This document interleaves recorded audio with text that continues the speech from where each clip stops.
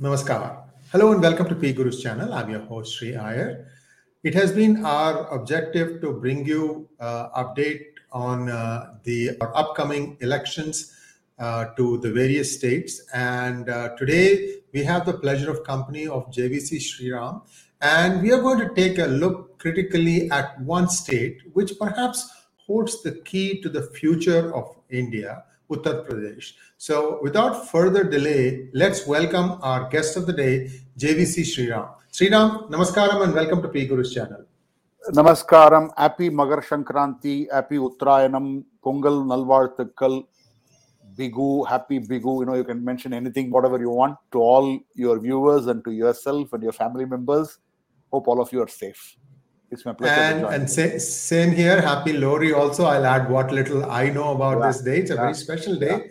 And things start heating up from this point forward. That's what is the Uttarayanam, I guess, for all of us. But Sriram, you've done a fantastic job putting together an objective look at the 5 years of Yogi Adityanath's performance.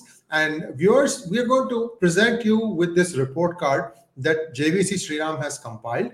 And we're going to look at that objectively line by line. And then we can get an update from him on the latest happenings in the state of Uttar Pradesh. We're putting up the slide now. And Sriram, please take it away.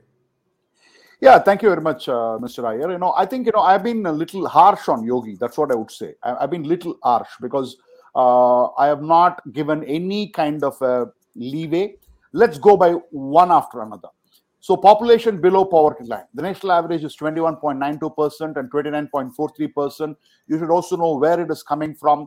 And because UP has been an underdeveloped state, and as a result of which there have been issues. But I'm still giving it a miss.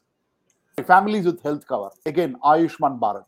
It's a miss because 6.1%, it's not acceptable. Doctors and other medical staff. 37 is the average, and here it is 14. I would say work in progress. And my question is, what was the UP scores for the three categories that we have looked at before Adityanath took? Do you have any idea? I mean, I know it's not there here, but under him, we want to see what kind of changes have happened. See, certainly it was much, much worse than what is the figure you are seeing here. Particularly when you take the case of doctors and other medical staff, because that's what I was coming to. There is this Japanese disease, right? Please go ahead. Which has been engulfing UP for a long time. And you will see a drastic reduction in that in the last few years' time. But still, I'm giving either a miss or a work in progress, basically because the expectations from Yogi are very high. We are not looking at him as another chief minister, because BJP itself is supposed to be standing for good governance. So as a result, look at the next one, the institutional deliveries of government schemes. People would say it is still less than the national average. Now look at the national average first. 94.4. It's not an ordinary thing in a country like India where there is so much of rural areas. And again here, it is 87.6. And look at his own government. 41.3 it was in 2018, which means before 2017, this should give you an idea, Mr. Iyer. The question for which you are asking, you see, he took over in 2017. 2018, the delivery was at 41.3, and he has literally more than doubled it. Yes. In matter of years. Drinking water in premises. Now, this is a big mess because Jal Jeevan is very close to my heart. It is very close to several people's heart. It is one of the flagship scheme of Sri Narendra Modi. I'm sure Yogi Adityanath is going to come back to power. And what I would like to see is a big push on Jal Jeevan in the next 2 years' time, where he is going to take it to probably 100%. And that would be an amazing thing, which we'll be looking at. I would now certainly say it is a miss. And here, I just want to touch upon Uttarakhand being a hilly state. And drinking water is something which is very difficult. Now, Uttarakhand has a much better score. I can tell you also the score probably in the due course of time. But Uttar Pradesh, it's still a work in progress. I would call it as a miss now. Now, next is MGNIER. There's 100-day employment. You see here, it is almost equal to the national average, superb it. And maternity mortality per 1 lakh. It is 197. It is again a work in progress, but it's again a better number than what it was. Now, the biggest success is 8 and 9 because UP topped the rate. It was almost like 32,000 cases were registered in 2013 itself, crime against women. And here we are talking about per 1 lakh, 55.4, where national average is 62.4. Now, this is one of the biggest success. Next, followed by murders per 1 lakh, 2.2 national average, 1.7. And this would have been probably 4 or 5 under Akhilesh Yadav's government. I can tell you. I do not have the exact numbers, but it will be 4 or 5. Households electrified, 100%. Amazing success. Unemployment. It is in fact, across the country, if you look at it now, this is an average which I'm talking about is yesterday's average. That is as on January 14th average. It's not an old, because this is something which we can get it on a monthly basis. Now, 4.9%. That's why unemployment as an issue is a non-issue in Uttar Pradesh. While in Punjab, it is a big issue. Now, you look at this, and that will tell you a story. And gross value added in agriculture, I'm still say work in progress. And so I think Yogi Adityanath can go to the people of Uttar Pradesh and just talk about these things and win the election. That's it. What more we have to talk about? And add to this is the vaccine. Because in fact, today I wanted to say, in the morning I wanted to tweet actually, forget about development, forget about gas, forget about, your highways and expressways, Purvanchal, forget about Kashi corridor, forget about Ayodhya, forget about everything.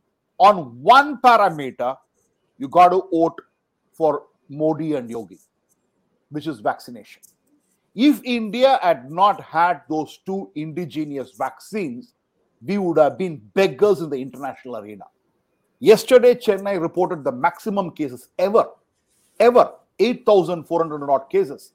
But hospitals are not crowded, oxygen beds are not needed, ventilators and ICUs are not required for everybody. Reason? Ask any doctor, he will tell you vaccination. Because vaccination has happened at a frenzied pace. Now, what more you want? You and me are living today, and the reason behind that is Modi. And that's one reason for people to go out in big numbers and vote for Lotus. That's it. Very objective ranking of Yogi's performance. And in fact, you kept out the big one, which is the vaccination. One of the challenges being thrown at the Yogi government is that it has been in favor of one community versus the other. When it was blatantly done, the same thing by Samajwadi Party, it was in favor of one community and one religion, and it gave a free hand to those two, and even the police couldn't touch them. That was the way it was under the Samajwadi Party government. I'm not going too far back. I'm just talking about Akhilesh Yadav's government and this one. And for the longest time, Akhilesh Yadav was at loggerhead with his own family. His father, his uncles, they were just fighting like, cats and dogs. Everybody was trying to grab the supremacy of the party, and in fact, people said that Akhilesh himself was trying to elbow out his father. So be that as it may, people need to remember that under Yogi, progress has been achieved, and it has been a very impressive progress. So, Sriram, one question for you is just like every other wave, this wave is also going to die down. It is showing its peak now. It'll die down in a few days. Now, one of the things that we have observed is the workforce that left metropolis, whether it is Delhi or Mumbai or other cities, have come back to UP. Many have not gone back. But if you're saying that they're staying there and still there is not unemployment, that means that there is a lot of work going on in the state. Can you touch upon that? Yeah, 100%. Yes. One, it is basically the people, because see, in UP, almost in rural UP, everybody has got a small piece of land. And that small piece of land, in fact, if you go there, if you notice, particularly rice growers, if you ask them, they would say that, whom are you growing for? They would say, we are growing for ourselves. We are not growing for to sell in the marketplace. What they would do is they would do a lot of bartering, because I've been personally there. I personally worked with agriculture companies in Uttar Pradesh. So what happens? A lot of these people have gone back. Now, Kisan is getting a lot of focus as far as Modi government is concerned. 6,000 rupees is being given to them on an yearly basis. So the farm things are available. And even if they want to start a small roadside vendor business, they're getting a 10,000 rupees street vendor loan, which is just, a click away from them. Or they can have mudra loans. So as a result of which, a lot of industries are also coming. If you notice, Samsung is putting up the plants there. A lot of companies are going to come. As a result of which, what I would certainly tell Mr. Iyer is that unemployment is not a problem at Uttar Pradesh. One, either they are becoming solopreneurs, whatever you call, solo entrepreneurs, whatever you call, or they're getting back into farming, or they're getting employment. As a result of which, no more, and they've also realized that life probably in a Mumbai or in Delhi or Bangalore or Chennai, it is expensive. Comparatively, they have found that, okay, fine, they can probably take a selfie because these youngsters also love to go to the mall, throw around themselves, take a selfie. But they realize that life is far more comfortable, peaceful, being in the rural hinterlands of India, particularly in Uttar Pradesh. And that is the reason why you are seeing this kind of figures. Now let's come to the more interesting aspect of these elections. That is that some MLAs are seen jumping ship from BJP to perhaps SP.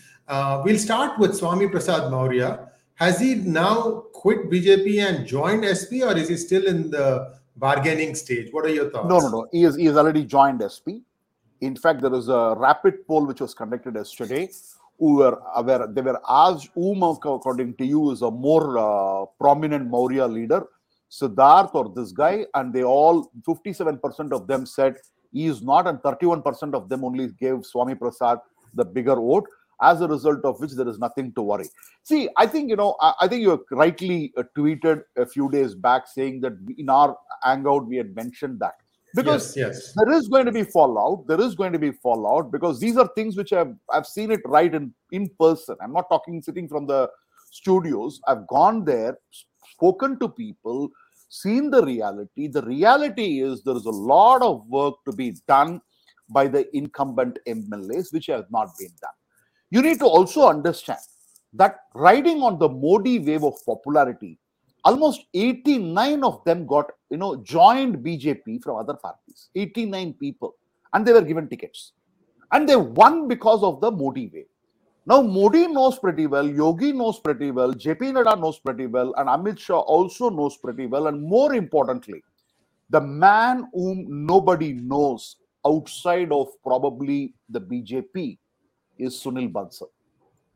Sunil Bansal is the strategist. He is behind this madness.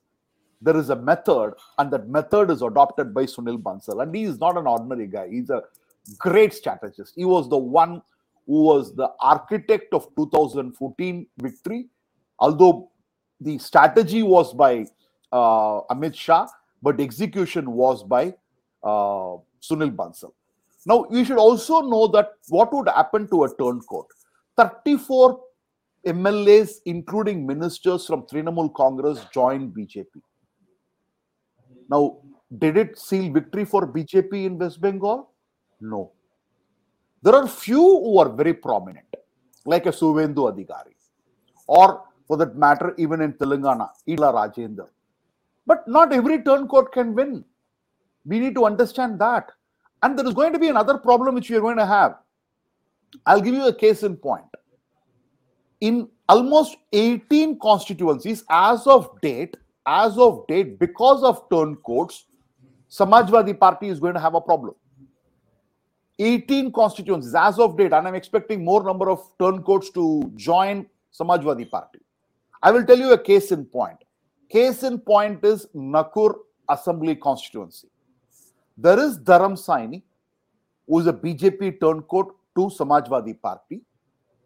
He was the one who won in 2012 and also in 2017. In 2017 on a BJP ticket. Imran Masood is the runner-up. He is from the Congress in the same constituency. Both of them have landed up in the Samajwadi Party. First person who came was Imran Masood. Now, who is going to get the ticket?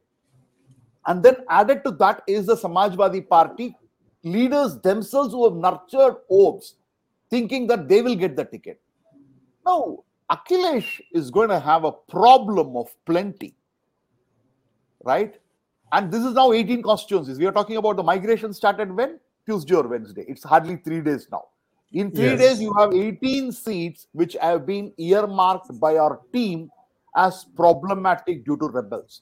Now, going forward, viewers, please note it. It is not going to be a 4-way contest. It could well become a 5-way contest. You will have a BJP, you will have a BSP, you will have a Samajwadi Party, you will have a Samajwadi Party rebel, and you will have a Congress. And in some of the constituencies, you will have MIM. In other constituencies, you will have MIM. Okay. Now, this is the fact of the matter. Defections can happen. Defectors are going there for the sake of this one thing called as 1+1 offer. Father joins, son also will get a ticket. Now, that's the situation. Now, structurally, it also shows how weak SP is. Because in a lot of places, SP themselves, either they will have rebel candidates or their system itself is weak. Because SP cannot contest in 400 seats, Mr. Iyer. That is why they gave 100 seats to Congress in 2017. SP doesn't have a pan Uttar Pradesh presence. At least BSP has pan Uttar Pradesh presence. They would have 403 candidates.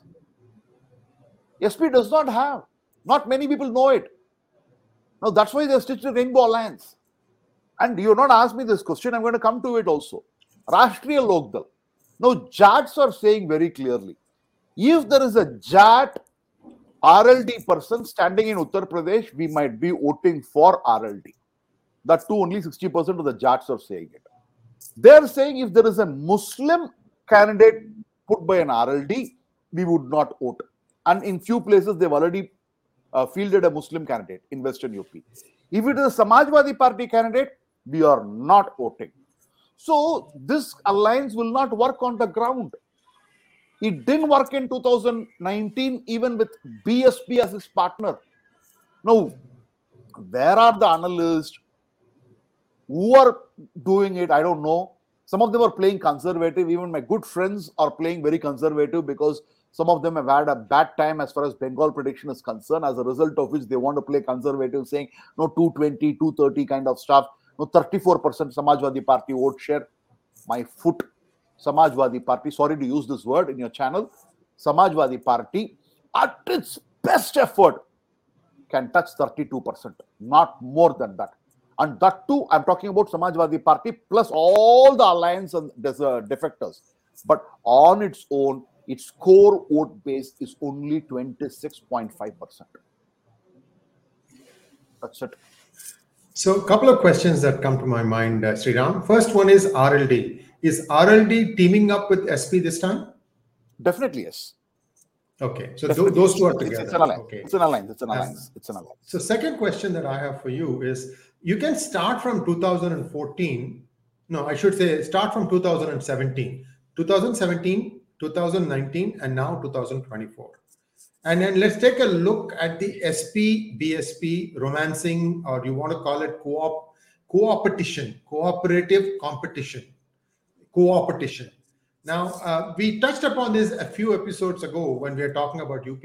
Just walk us through, because our memories are very short. We don't remember who was whose friend, who was whose enemy. Suddenly they are frenemies now. So maybe frenemies is something that everybody relates to. Start from 2017 and walk us through that part.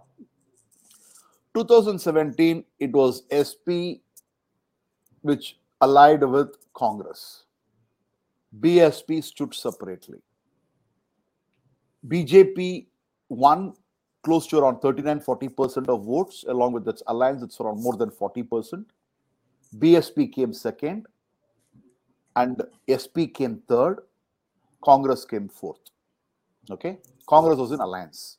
Congress won around 7 seats, but SP scored more seats, but got less percentage of votes.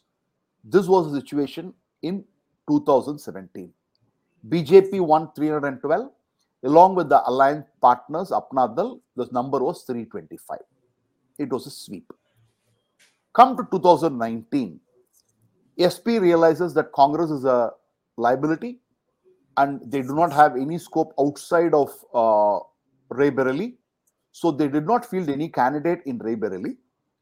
And Samajwadi Party and Bahujan Samaj Party and Rashtriya Lokdal stood together.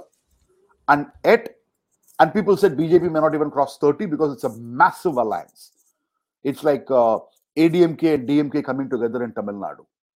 Okay, that is the kind of alliance we are talking about. And against that, BJP, along with its allies, scored 50%, not 1 or 2, 50%. And it stunned everybody. BSP got again more percentage of votes and more seats than SP. SP did not gain in any way. Whatever SP scored in 2014, they scored in 2019. Now coming to 2022 elections. BSP is contesting alone in all the 403 constituencies.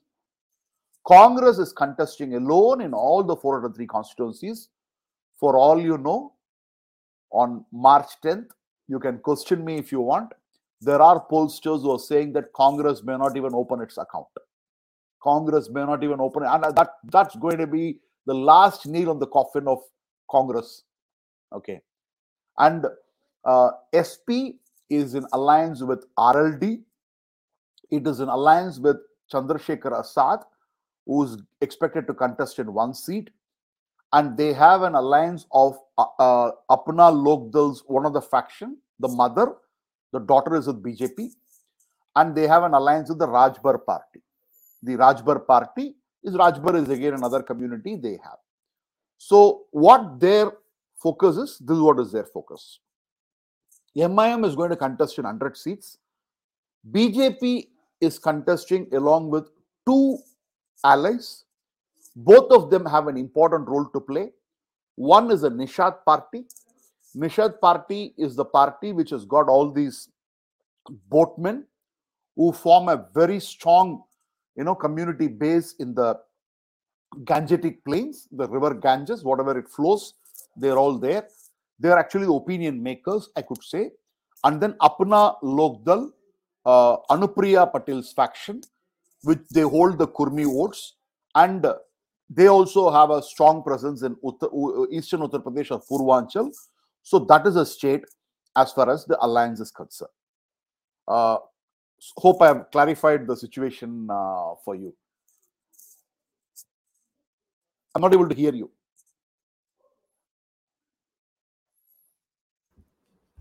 Yes, you have. And it's very, very, very data driven. Thank you so much for that.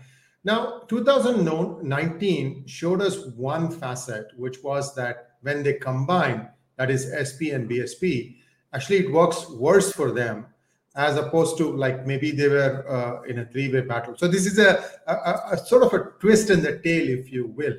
Now, 2 people that are supposed to be cutting into the Muslim vote bank of Samajwadi Party, Congress and MIM.